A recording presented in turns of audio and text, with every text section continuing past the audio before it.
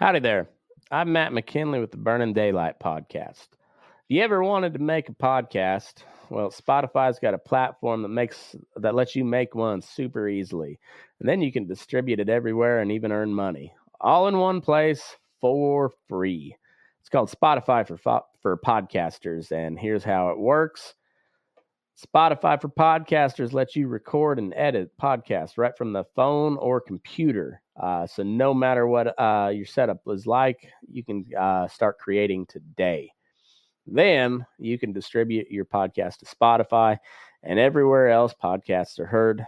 Video podcasts are also available on Spotify. And if you like my show, Fence Post Politics with my buddy Aaron, that's the place to watch it because it's all video all the time. And we share videos, we comment on videos, we share news articles and funny memes. So it's pretty cool. And also, if you want to take your conversations with your fans to the next level, your question and answer and polls are the best way to get them talking. You can attach that to your podcast there, and you get valuable interactions with your fans. And with Spotify for podcasters, you can earn money in a variety of ways, including ads and podcast subscriptions. And best of all, it's totally free with no catch. And that is true. Supposed to do a testimonial here. But anyways, this is the podcast I use, or the podcast host that I use. I like Spotify. They're very good on just letting you do your thing with no catch to it. There's a good reason why Joe Rogan hosts podcasts on Spotify, and this is a great way to get started if you've ever thought about starting a podcast. This is where I would send anybody to go. Best thing you can do is just download the Spotify for Podcasters app, or you can go to spotify.com/podcasters to get started. And yeah, if you've ever thought about just doing a podcast, or if you're tired of paying a monthly service that doesn't seem to do much for you, Spotify Podcasters is your spot. So go to spotify.com/podcasters or download the app today.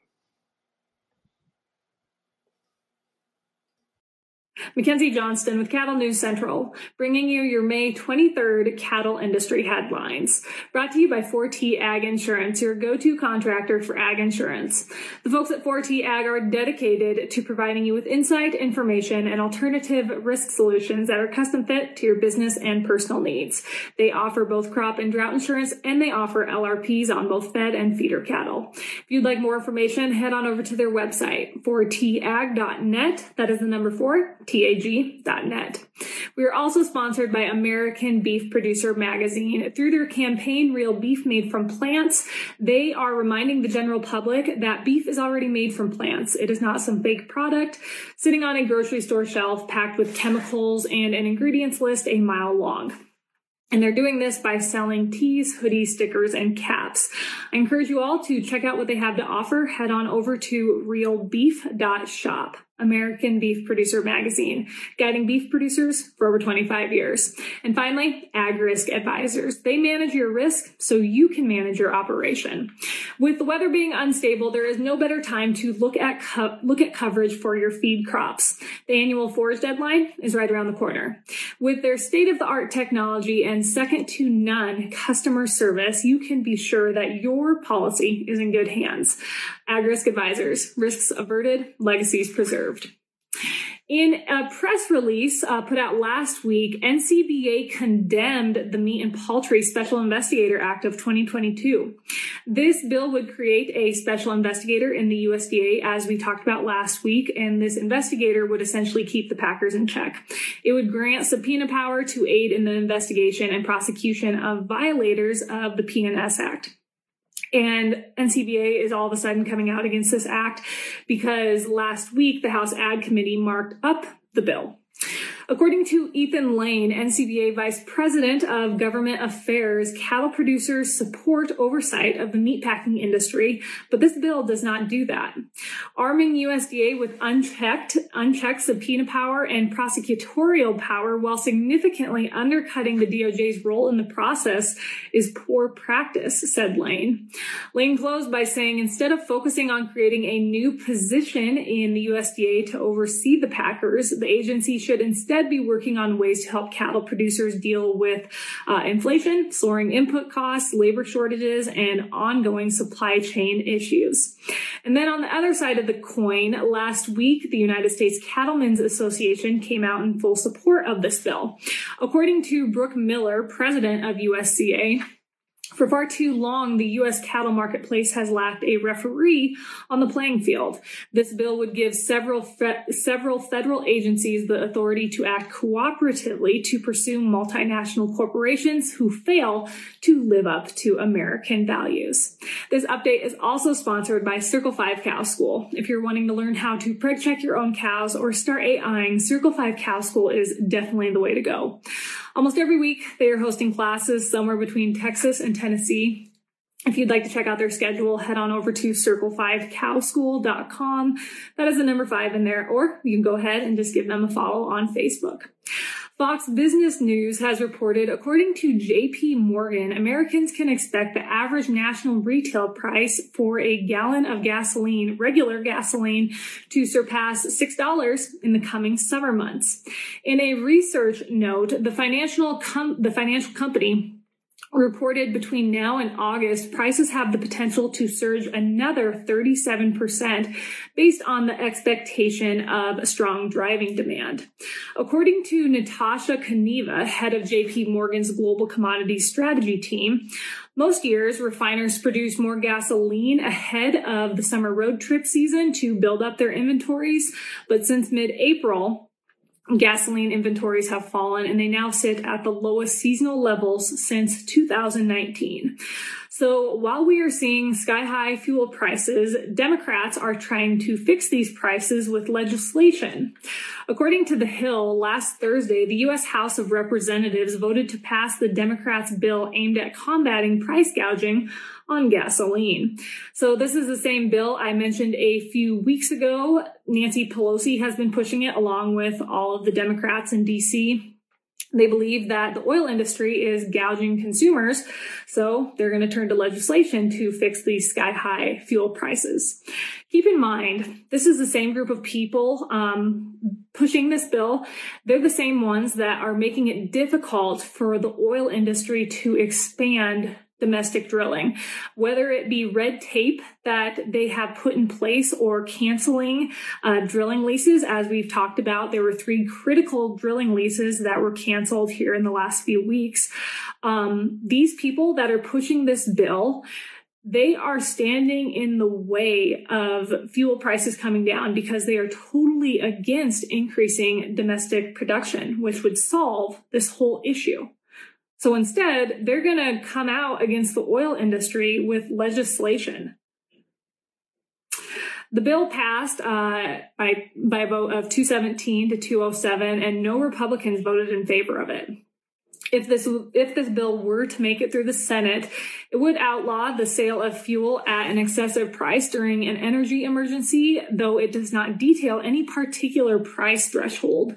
Additionally, the bill would empower the Federal Trade Commission, the FTC, to pursue legal action if instances of price gouging are discovered. But there is a good chance that this bill won't hold any water when it comes to the Senate because it would need the support of 10 Republicans in order to advance, and the likelihood of that happening is pretty slim. Despite the Democrats' claim of price gouging, market analysts have said time and time again that high fuel prices are primarily being driven by Russia invading Ukraine, as well as pandemic recovery. Republicans argue that Democrats are trying to shift blame for high gasoline prices when we all know these high prices have been brought on by President Biden's ridiculous policies. And the Republicans, and I'm not just being biased in my opinion when I say this, it's the Republicans have it right. It's the policies of our president that have gotten us to where we are today when it comes to fuel prices. And it is downright disappointing, and I don't even know the right word to put on the Democrats just switching the blame, because originally it was COVID that caused all these high fuel prices, and then they also blamed COVID for inflation. And then all of a sudden it was Putin's fault. Thank goodness the war broke out, because they had something else to blame these high fuel prices on. And now they've decided to switch the blame to the oil industry.